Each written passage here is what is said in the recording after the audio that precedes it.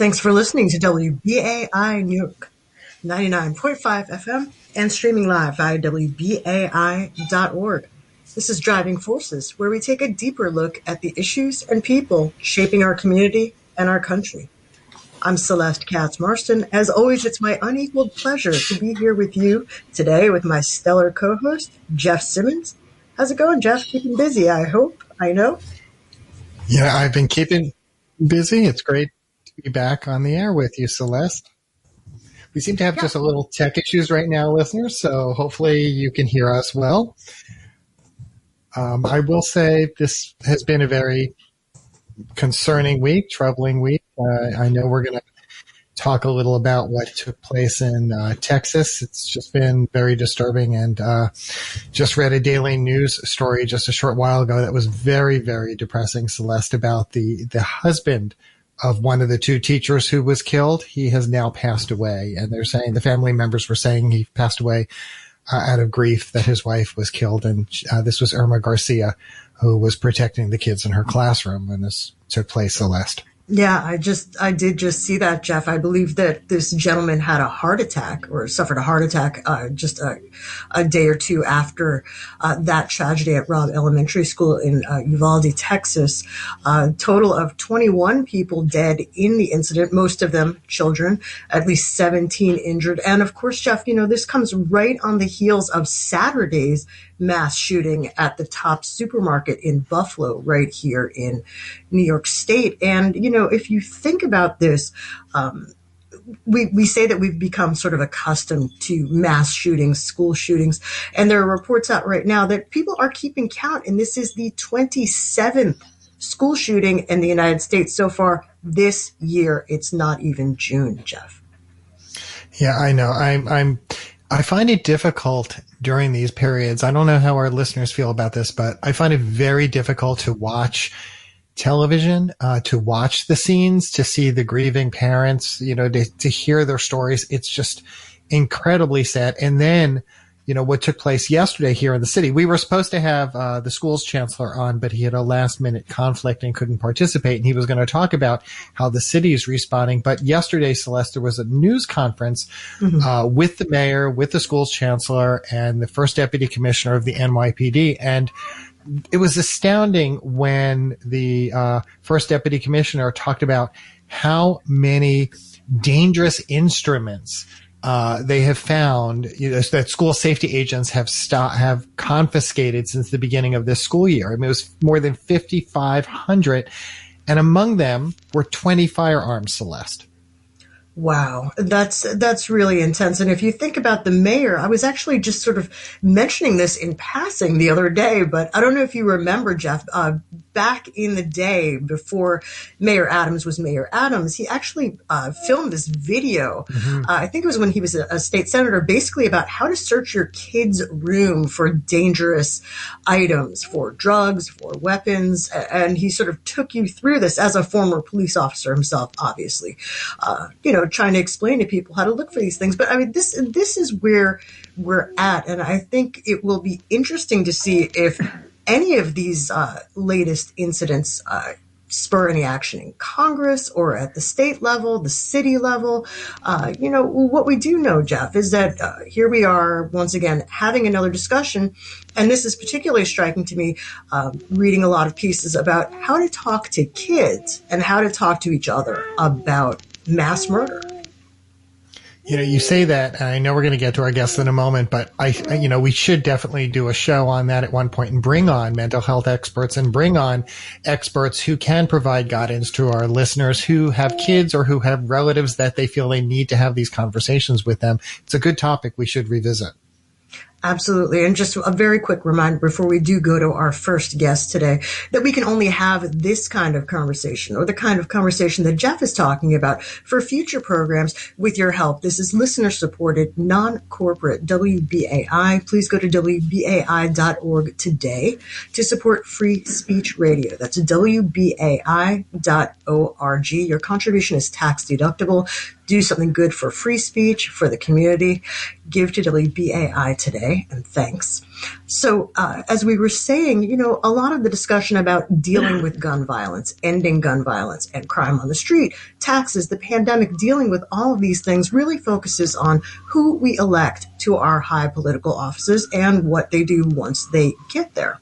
So looking at the governor's race, Pix 11 Hale Emerson College poll this month showed that on the Democratic side, the sitting governor, Kathy Hochul, gets about 45% support from likely primary voters, about 12% for Congressman Tom Suozzi of Long Island, 7% for New York City public advocate Jumaane Williams, and 22% of those voters were undecided. Now, things were notably tighter on the Republican side. Same poll found Long Island Congressman Lee Zeldin with 26% support among likely GOP voters, followed by Andrew Giuliani, the son of the former mayor, former member of the Trump White House, with just under 18% support, former Westchester County Executive Rob Astorino with around 16%. About 19% said they were undecided. More recent Zogby poll, however, did have Andrew Giuliani in the lead over Congressman Lee Zeldin.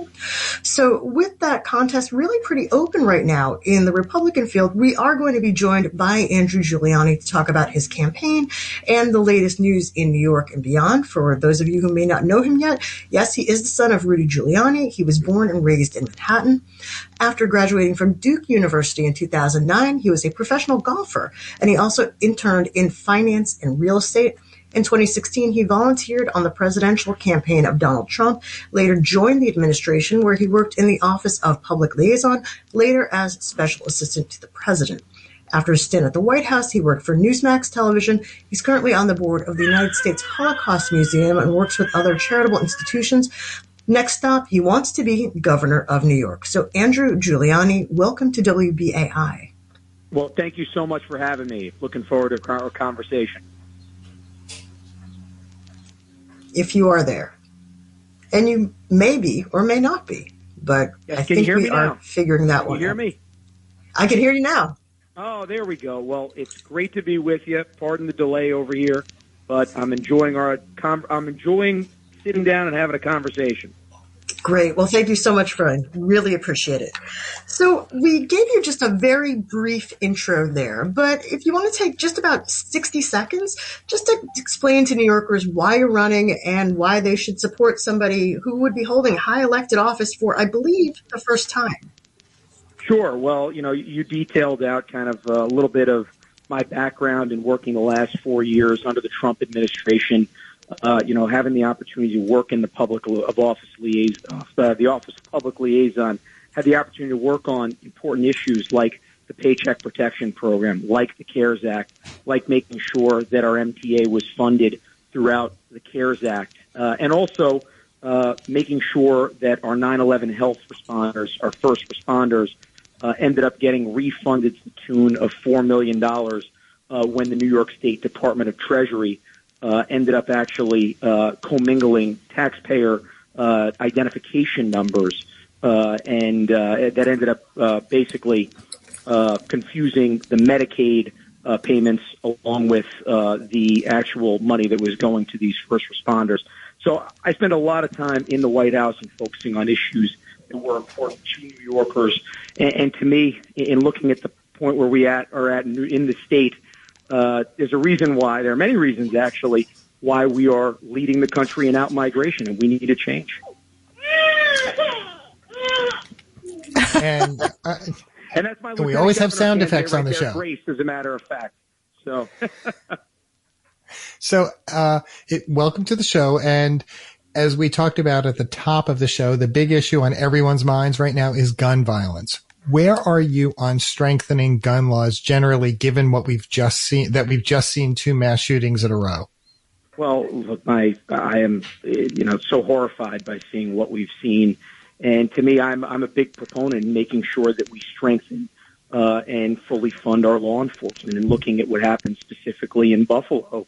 We had this guy almost a year ago threatening to shoot up his school and let him go after 24 hours.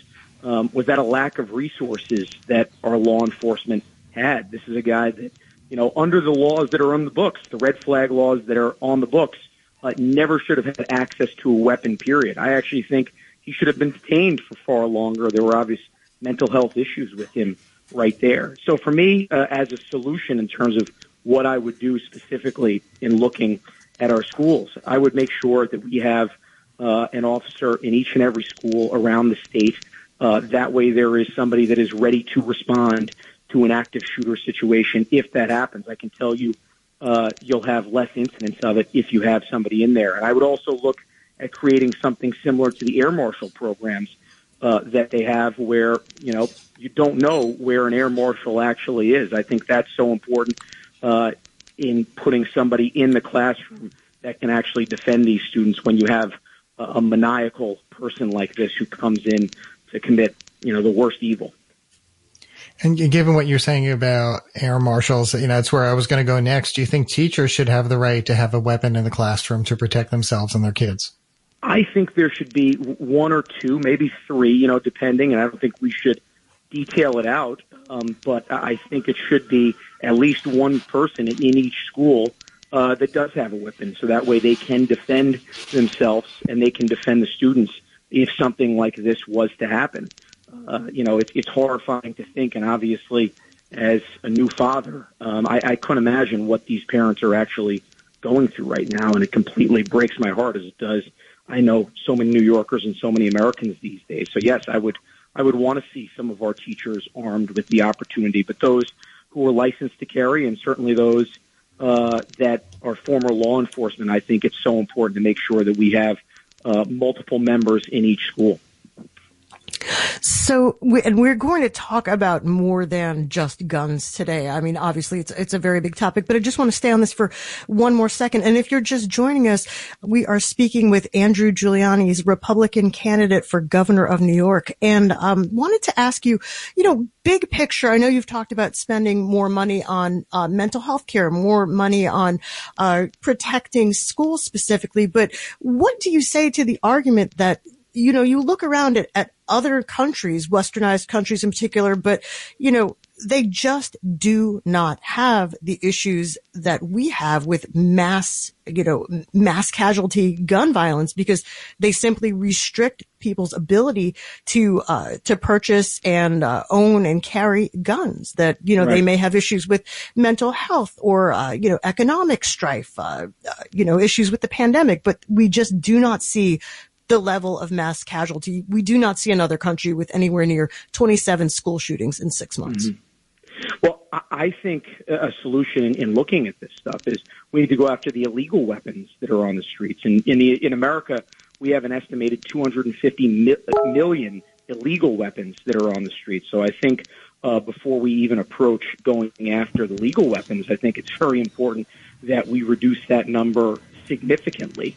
Otherwise, then, I don't argue that illegal guns are a problem. You're going to make it harder to actually go after, if you're going to make it that much easier to go after and take the legal weapons off the street and do nothing about the illegal weapons, then you're going to make it that much easier for those who are intending to use it to commit crimes to actually have those weapons, while legal gun owners don't actually have the rights or opportunity to defend themselves. And I think that's I think that's an important part of the thinking process in terms of how they actually attack this issue.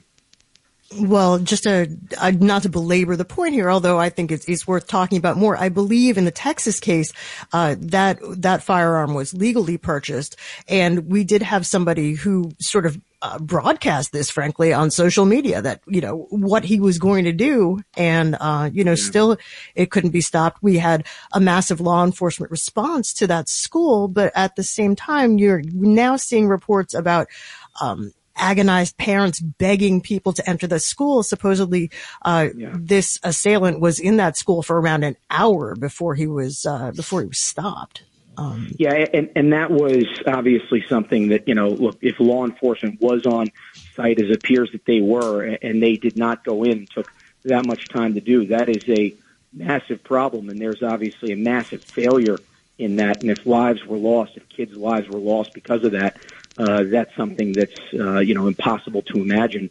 You mentioned social media before, and I've heard talking about, increasing censorship on social media. I take a different approach on this. How about we strip Section 430A on this stuff and basically allow the social media companies to be liable for everything that's on there.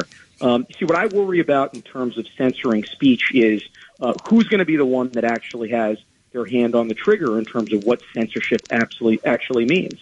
As somebody who's a conservative and who did work in the Trump White House, I saw the censorship of the Hunter Biden article, which was now and has been by the New York Post admitted to be true and not Russian disinformation. I thought that was very harmful down the stretch of the 2020 election. And I'm very concerned with who's going to be making the decisions on what we should censor or not. I'd much rather see a full repeal of Section 430A, or I should say 230A, and then that way social media companies can be held liable across the board for what goes on their sites. If you just tuned in, you're listening to Driving Forces here on WBAI New York 99.5 FM, also streaming live at WBAI.org. I'm your host, Jeff Simmons, here with my co-host, Celeste Katz-Marston, and we're talking with Republican gubernatorial candidate Andrew Giuliani. You mentioned the Trump White House. That's where we want to go next. We want to talk about two big figures in your life and career that most New Yorkers are familiar with. First of all, of course, your dad, who was a polarizing figure, who was loved by some, not loved by others. How would you be a different leader for New York as governor, and what would you do that's the same as what your father did? Well, frankly, I think there'd be a lot that's the same. I mean, when I look at, the administration of Rudy Giuliani specifically, I look at a guy who inherited a New York City that had over 2,000 murders a year for 4 straight years, literally the 4 highest recorded murder years in the history of New York City, and then was able to take it down below 600 by the time he left office, and that number, even 12, 13 years later, actually went down to below 300. Now we've seen the murder rate rise, unfortunately, over the last 4 years in New York City. I think it's first and foremost a focus on proactive policing, on making sure that we can do everything that we possibly can to repeal bail reform. That's a meeting that I will have on day one with Stuart Cousins and Hastie, the Speaker of the Assembly and the State Senate, and saying this is my top priority, a full repeal of bail reform. And if you choose not to do this, then I will not be planning on funding your top priorities in the state budget negotiation that we have upcoming. And then, of course, Jeff mentioned the other figure here, and you've mentioned him a few times here, having worked for former President Donald Trump. You worked on his campaign. You worked in the White House. In a number of different positions there. Obviously, Donald Trump, an extremely, extremely polarizing figure, also a guy who has chosen to disassociate himself from New York. The question is not so much about Trump, but making that, sort of a cornerstone of your campaign and your government experience. How do you attract New Yorkers, including Republicans, who did not like Donald Trump, to come together in the kind of bipartisan coalition you would need to win this contest? Well, I think, and this is probably having been around politics for most of my life and having seen some politicians who were genuine and others who were disingenuous, I kind of promised myself a very long time ago that the one thing that I was going to be was genuine, and I was going to be honest with New Yorkers. Look, I'm aware that there are New Yorkers that don't like President Trump, and there are New Yorkers that don't like Rudy Giuliani. But I'd much rather be honest with them and tell them that, hey, this is my background. These are mentors of mine and people that I look up to. And here are my ideas. And if you like my ideas and you don't think that it's disqualifying the fact that my name is Giuliani or I work for Donald Trump, then that's great. And if you do, at least I was honest with you, and at least I can lay it out there. So for me, I'd much rather, instead of trying to be Machiavellian with moving around here and there and trying to keep track of the lies, which I see, so many politicians do, I'd much rather be honest with New Yorkers and tell them where I'm coming from. And lay out the policies, and then that way they get a full, transparent idea of what they're getting in a Giuliani administration. And as you pursue this, you first have to get through the primary. So Celeste and I are curious what your thoughts are on the other candidates seeking the Republican nomination, Lee Zeldin, Rob Astorino, Harry Wilson, and what sets you apart from them? Well, I would say one of the exciting things that we have coming up, and we were talking about earlier today, is the multiple debates. We'll have a debate on June 13th, one on the 21st, and I believe we're having another one on the 23rd, although that's up in the air, and we're working on maybe one more potentially. But I think New Yorkers at that point will get to see kind of the difference in what we would bring to office. You know, for me, I look at the other competitors, and you look at a guy like Rob Astorino, and he's a man of integrity.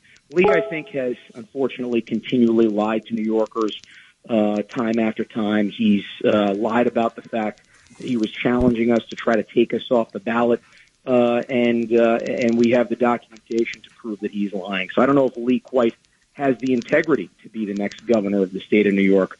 Rob's a good man and somebody who, honestly, if I wasn't in it, I'd probably be supporting. But I think, probably the thing that is an issue with Rob is lost his last three races, and that's something that's tough to turn around from. But in terms of actually winning this primary, I think our debates are going to be very important upcoming, and I think we have a great vision for actually turning this state around. And I'm very excited where we are, and you highlighted the most recent Zogby poll.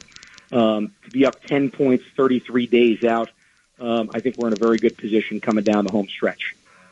And then finally, what do you think that people should be paying attention to as they consider whether to give Governor Kathy Hochul a full term? Obviously, she came into office under very specific circumstances related to the former governor, Andrew Cuomo. What do you think of the job that she's been doing? I think it's fair to say that, she wasn't handed an easy thing here, given the pandemic and everything else that's going on. Yeah, I would point to the fact that I think she doesn't look at crime as being a major issue in New York, and I would point no further than her State of the State speech, which she gave, where she never one time mentioned bail reform or cashless bail, and didn't even acknowledge crime until the 17th or 18th minute of her speech.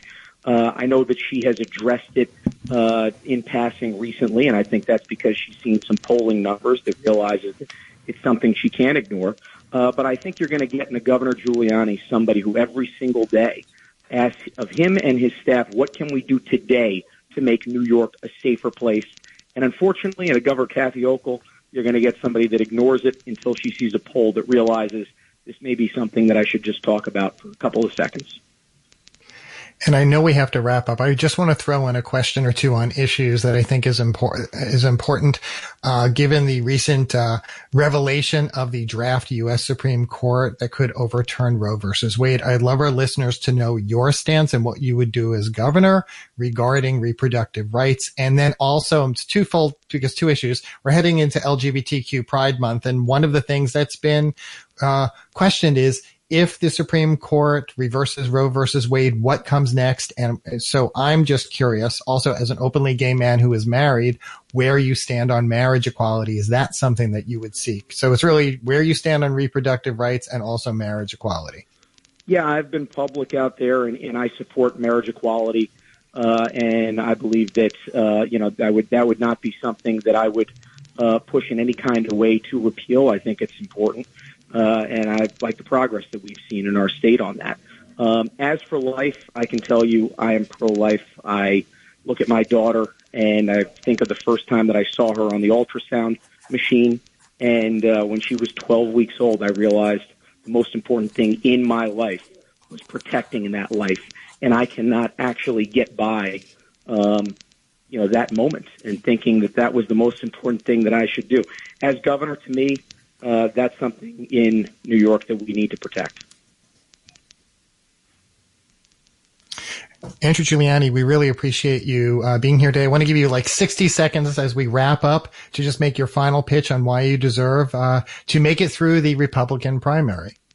Well, looking at everything that we have in our state, look, we lead the country in out-migration, in figuring out what we're trying to do here over the next 8 years. I look at this very simply. We need to make sure that New York, again, is not just the safest city, but the safest state in the country. Unfortunately, we've gotten to a place where we're going down the wrong path when it comes to our crime. Every single day you're going to get in the Governor Giuliani somebody that asks of himself, what can we do today to make the Empire State a safer place? We'll also make sure we bring our freedoms back to New York here. I don't believe in mandates. I believe that every single person should have those health decisions that they make with themselves and their family, not mandated by the governor. We would roll roll those mandates back, and anybody who lost their job, we would give them their job back with back pay on day one. And finally, from an economic standpoint, we need to be more competitive with the likes of the Floridas, the Texas, and the Tennessees of the world. New York's budget is $220 billion. Florida's is $97 billion. There's a main reason why we're leading the country in out-migration, and Florida is leading the country in in-migration. And it doesn't get much further than the fact that we waste money, and they're pretty efficient with it. Andrew Giuliani, we always wish we had more time, but if people want to find out more about you and your campaign, where can they look? Go to SaveNY.org. That's SaveNY.org. And always happy to come back on, guys. So thank you for having me. Andrew Giuliani, thanks for joining us today here on Driving Forces on WBAI. So I want to give him credit, and here's why. Because we've also, for our listeners know, we've also reached out repeatedly. Celeste did this week, and I've done a number of times before to Lee Zeldin's campaign. Yep. They're not getting back at all. I want to, we should reach out, and we will, to Rob Astorino, Harry Wilkinson. And I will tell you, as far as the Democratic candidates, we will have Tom Suozzi on, and I think it's the 9th he'll be on our show. But we are pursuing getting Governor Hochul as well, and the other Democrats. We've recently also had Jumaane Williams on the show. So we are trying to bring you all perspectives on this show, right, Celeste? Absolutely. And, we have been doing our level best to get a lot of these people on, and we have had some great political guests on, hoping to get the mayor back soon, certainly. But we had him fairly recently. Is that right, Jeff? Didn't we? Yeah, I do think you kind of scared him off there, but yes. Oh, stop. But we have had Kathy Hochul on the program in the past. We also hope to have some of our gubernatorial, other gubernatorial candidates, congressional candidates. Certainly would be very interested in hearing, what Carolyn Maloney, Jerry Nadler have to say. That's, very interesting. Of course, Bill de Blasio, congressional candidate Bill de Blasio. That's another one for our list. You write that down? I wrote it down because you reminded me, so our listeners. So when I texted him, he got back. He put me in touch with his assistant. She's not gotten back to me yet, but we are pursuing getting Bill de Blasio in here. Celeste and I wanted him during his term. We could not get him, but we will get him now for you. Absolutely. And we are going to be coming up to our next guest very shortly, and somebody I'm very glad to have on the program, somebody that I think you will be very familiar with. But again, while we are setting that up, just one more quick reminder that you can take just a few moments today. Go to WBAI.org. Give as generously as you can to support this radio station. You can make a one-time donation, or even better, you can do like Jeff and become a WBAI buddy. Make a recurring donation to help keep free speech radio alive and well in New York. That's WBAI.org.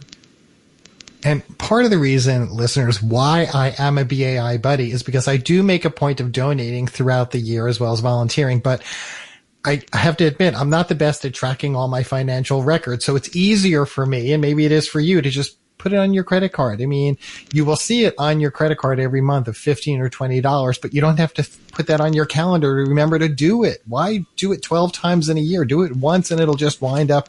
I mean, for me, that makes sense. And also the value of being a BAI member and of being a part of BAI's future. So, unfortunately, we have been talking about violence a lot here on WBAI over the past few years, including right here in New York City. That includes violence directed at members of the Asian American community. And as you know, May is AAPI Heritage Month, a time when we celebrate the contributions of Asian Americans, Pacific Islanders, and Native Hawaiians. But it also saw a tragic mass shooting at a Taiwanese American church in California and continuing incidents of hate and discrimination against Asian people. John Liu was the first Asian American elected to the legislative office in New York and the first to hold citywide office as New York City's controller. He's been a city council member and then New York City controller, and now he is a member of the New York State Senate representing District 11 in Queens. Senator John Liu, welcome to Driving Forces. Thanks for having me, Jeff, and thanks for contacting me, Celeste. Always good to be with you guys. Celeste has that great network. She's like, we got to get John Liu on the show. So let us start off, though, with the big news that is on everyone's mind. The mass gun violence we've been seeing recently, from the Taiwanese church in California to Buffalo to Robb Elementary School in Texas. You are the chair of the New York City Education Committee in the Senate. What are your thoughts about how we can keep our kids safe right now? Well, the shooting this week in Texas, 19 little kids and 2 teachers, just really unspeakable, unimaginable. And the continuing news stories coming out of that horrific incident are just so shocking. It's hard to believe that something like that could happen anywhere in the world, especially in the States of America. Obviously, there is a great deal of concern on the part of parents and teachers for safety in our schools. In New York City, we have a very diverse student population. We've got new school buildings. We've got some very old buildings as well, which have their issues of their own. I know that the mayor and chancellor are working on a plan to continuously upgrade the safety and security of our school buildings. And I await what their announcement is going to be. But I know that this is first and foremost on the minds of parents. So many hundreds of thousands of parents who are concerned with safety of their kids. And you are, Senator, actually with the mayor and the chancellor today for that announcement about the new AAPI curriculum. You made some pretty passionate remarks about, what Asian Americans have to go through, including some of your own experiences as an immigrant, being in an immigrant family. Maybe talk a little bit about that for a moment here in the context of AAPI Heritage Month. There's still so many Asian Americans in the city. We seem to have the pandemic somewhat more under control, but some of this discrimination and hate and violence is not going away. Well, it's not just going to go away on its own, to your point. The month of May has been declared by many presidents of the United States to be Asian Pacific American Heritage Month, which is what you introduced our segment as. This is a month where, as you said, we celebrate the accomplishments of Asian Americans, but we also take this opportunity to recognize and understand the ongoing struggles of the community and use that experience and knowledge to forge a path forward. And so it's very much apropos that at the Department of Education today, we announced that the DOE, under Mayor Adams' leadership, will put together the inclusion of Asian American history in New York City public schools. Now, you may be aware that I've been pushing for state legislation that would mandate Asian American studies be included in our public schools. That is still making its way through the legislative process in Albany, which never as quick as any of us would like to see. But the mayor and the chancellor said, you know what, we don't need to wait for a mandate. We can do it on our own initiative. And that's exactly why the announcement took place today. And why do we need it so badly? Celeste, as you know it, there racism and discrimination that continues against a lot of groups. But in the last couple of years, directly and exactly coincident with the COVID-19 crisis, there has been an incredible and unprecedented onslaught of anti-Asian hate. And the reason for that is Asians get scapegoated. We get scapegoated when there's economic recession. We get scapegoated when there is war in the world. We get scapegoated when there's a global pandemic, as we have been facing these last couple of years. Indeed, one of the new words added to the lexicon of anti-Asian slurs is now carrier, meaning, well, you know what that means. And so we continue to get scapegoated as a community. And that scapegoating inevitably escalates into discrimination, and then hate, and then violence.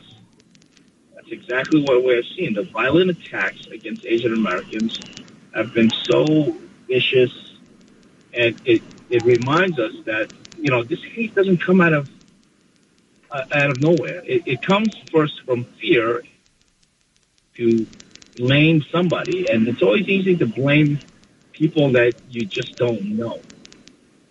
And so that's why I feel it's really, really necessary. We've got to do a lot of things to address anti-Asian hate, but one of the long-term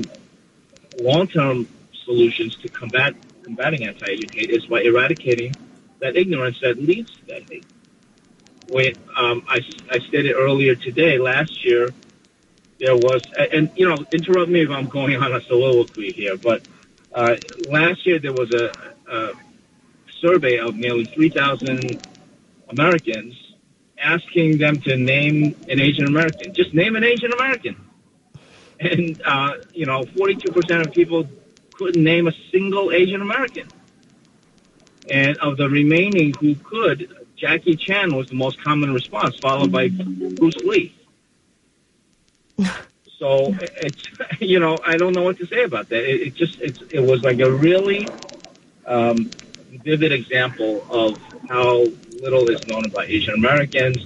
People who do know something about Asian Americans, there's either the model minority stereotype as punctuated by a movie that designated Asians to be crazy rich, or on the other end of the spectrum, this perpetual foreigner as the perpetual foreigner identity as unfortunately elucidated by another comedy series, Fresh Off the Boat. And so, you know, we just need people to understand that Asian Americans have struggled, have put together the great that the United States is. If you're just joining us, our guest is State Senator John Liu from Queens. This is WBAI New York, 99.5 FM, and streaming by WBAI.org. I'm Celeste Katz Marston here with Jeff Simmons. And Senator, I want to ask you, related to the Education Department, you spoke recently about the future of mayoral control of city schools. And I just want to read a few lines of what you said to City Limits. You said, quote, "I expect the solution to be one that allows the mayor to retain control and therefore be accountable by the public, by parents, by legislators, and at the same time provides a stronger, more meaningful mechanism by which parents can inject their input and have responsiveness from the Department of Education." Is that the right way to go, you think? Because, I mean, I remember the original debate about mayoral control of schools, and it was very heated. Where are we on that? The topic has been very controversial for the 20 years that mayoral control has been a part of the governing system of New York City public schools. To answer your question, Celeste, we are a little more than a month away from the expiration of mayoral control in New York City public schools, and if that expiration is allowed to happen without any extension, then we would revert back to a system of local school boards that existed prior to 2002 in New York City. I don't envision letting that deadline elapse without taking action. I'm confident that we will have a legislative package that will not seek to return to the local school boards of 20 years ago, but continue the system of mayoral control insofar as the mayor having the ability, the power to appoint the chancellor and a majority of the school board members, the citywide school board members, which is also known as the PEP, or Panel for Educational Policy. But control is not, it's not either yes or no. There are ways that we can allow the mayor to maintain the control as I described it, and therefore allow parents and the public and legislators and everybody to hold the mayor accountable for the performance or lack thereof of our public schools.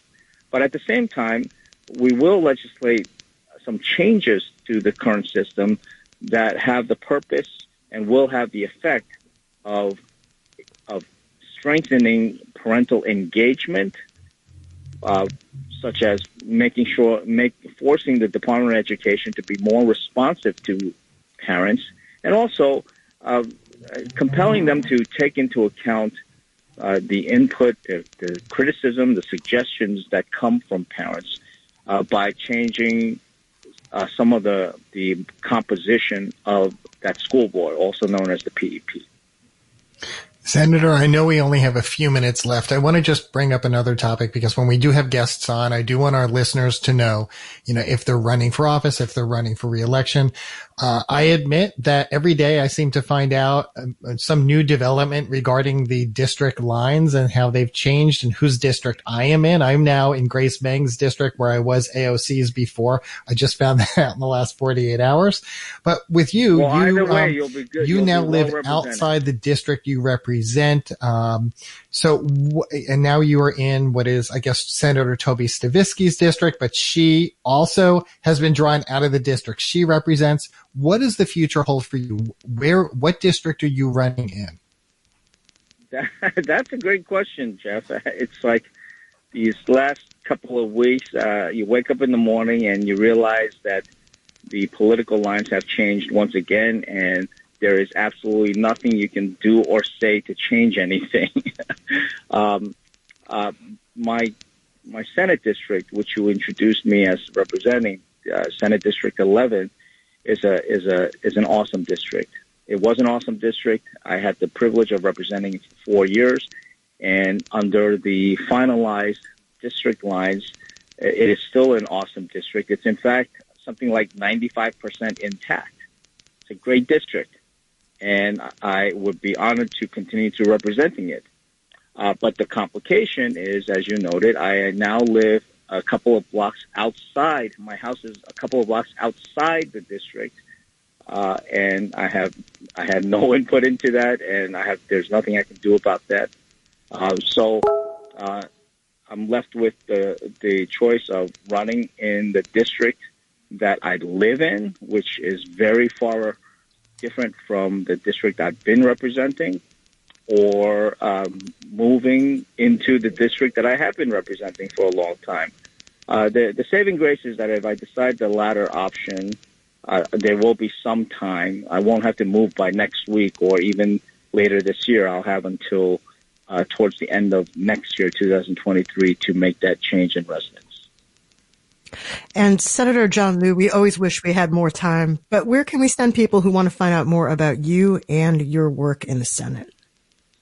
Well, they can visit my Senate website. It's at nysenate.gov and look for Liu, or they can call me.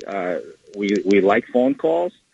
We answer our phones, 718-765-6675, or people can email me, liu@nysenate.gov, or they can try social media, whether it be Instagram, Twitter, or Facebook. Although I admit we get so much in there that it's hard to keep up, but I'm not hard to find. Great. Well, it's good to have options. State Senator John Liu, Democrat of Queens. Thank you so much for joining us here on Driving Forces today, and happy and healthy AAPI Heritage Month to you. Thank you, and thanks to the both of you for continuing to be driving forces. Thanks so much. You're listening to WBAI New York, 99.5 FM, and streaming live via WBAI.org. Coming up, we're going to give you your chance to weigh in. 212-209-2877 is the number to call. 212-209-2877. What do you think about the gun violence that we've seen this month? How can we fix it? Do you think it'll ever get fixed? Or who do you think should be the next governor of New York, and why? Do you think that they should teach more about AAPI history in our schools? 212-209-2877 is the number to call. Meanwhile, you can always go to WBAI.org and give generously to support this station. Give us a call, 212-209-2877, 212-209-2877. We'll be right back.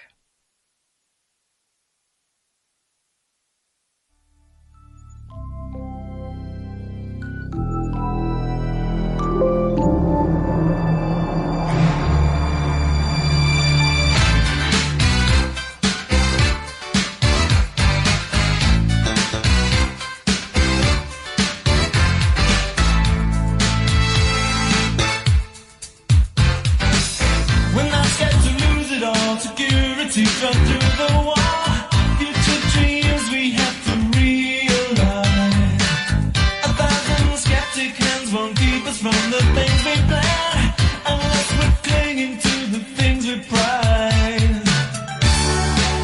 And do you feel scared? But I won't stop and falter. And if we throw it all,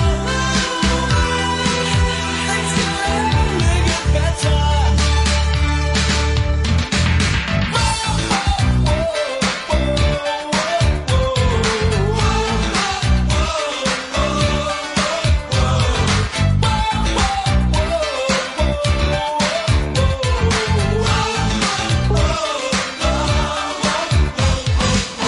Cheating today as though it was the last, the final show. Get to 60 and you know regret.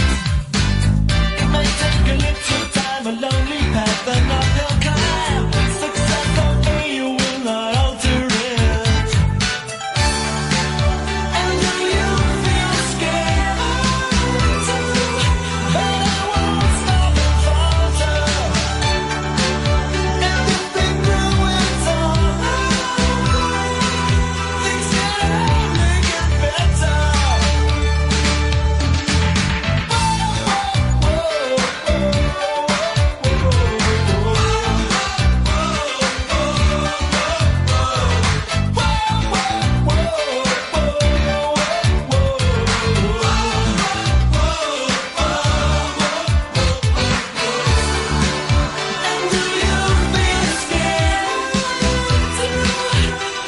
won't stop and falter. And if we throw it all, things can only get better.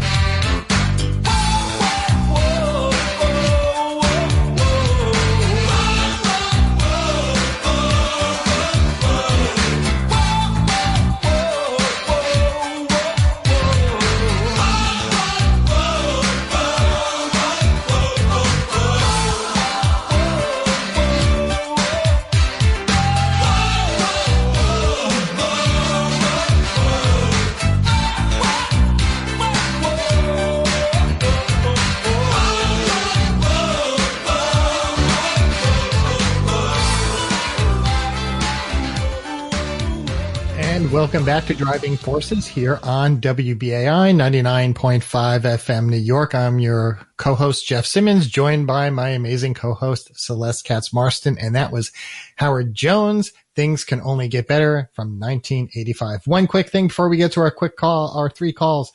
John Liu was talking about an AAPI curriculum. That's what we were going to have the chancellor on to talk a little about today, because just this afternoon, Schools Chancellor David Banks announced a new curriculum centering on AAPI voices. You're going to hear a lot more about this. It's a new set of curriculum resources called Hidden Voices, Asian American and Pacific Islanders in the United States. We'll hear a lot more about that. And when we have the chancellor on next month, before he wraps up his first 6 months in office, we will discuss that. So let's get to the calls. We're going to get to our first call. Paul, let's put that call on. Welcome to WBAI. You are on the air. What's your name and where are you from? Hello. You are on the air. Yes. I just got on. I called the wrong number. I'm glad I got through. You know, you sound a little like Ecologic. That host. Yes. But this whole thing about the titling of this hidden voices kind of thing. You know, it's somehow there's a kind of victimhood thing that goes along with that.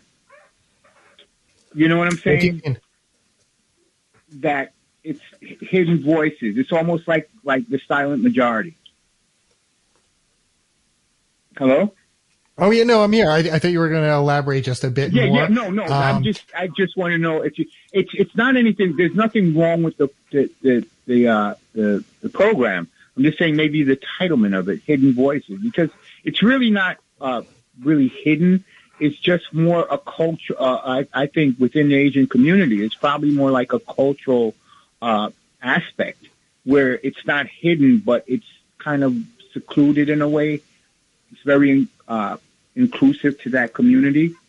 Well, from what I understand, I don't mean to interrupt you. From what I understand, I think that the name is probably sort of a nod to the fact that, Asian American voices have not been listened to. It's not that they haven't existed. It's just they haven't gotten the attention, that they deserve. But I'd be curious, what do you think would be a better name for a curriculum having to do with Asian American history?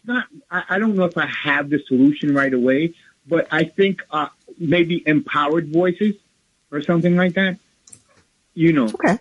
Because it has more of it doesn't have that kind of like, well, we're not listened to or we're not heard, because I think when John Woo, when he ran for president or mayor, hello? Yeah, John Woo ran for mayor. Yeah. When he ran for mayor, you see, again, too, it's literal, too, in terms of the voice itself. You don't hear that voice as powerful. Maybe it's a cadence, within the Asian community or Westerners or people, just regular Americans hearing the Asian voice. It's not a voice, especially in English. You don't hear it as much. So it sounds, you don't hear that English that English Asian voice as loudly and as forcefully as you would some other ethnicities. And thank you for your call. And I think that that's sort of the point. And Jeff, I don't know if you would agree, but I think that that's kind of the point, is that, taking the time to listen to and to appreciate the contributions and the part that Asian Americans have played in our history. Yeah, we are going to go to our next caller right now. WBAI, You're on the air. What's your name and where are you calling from? Hi, my name is Rafael. I'm from Queens. And what's on your mind today? Well, I just want to talk about the gun violence. And I mean, I think that just gun violence comes from parenting, and nobody in government is going to do anything about it.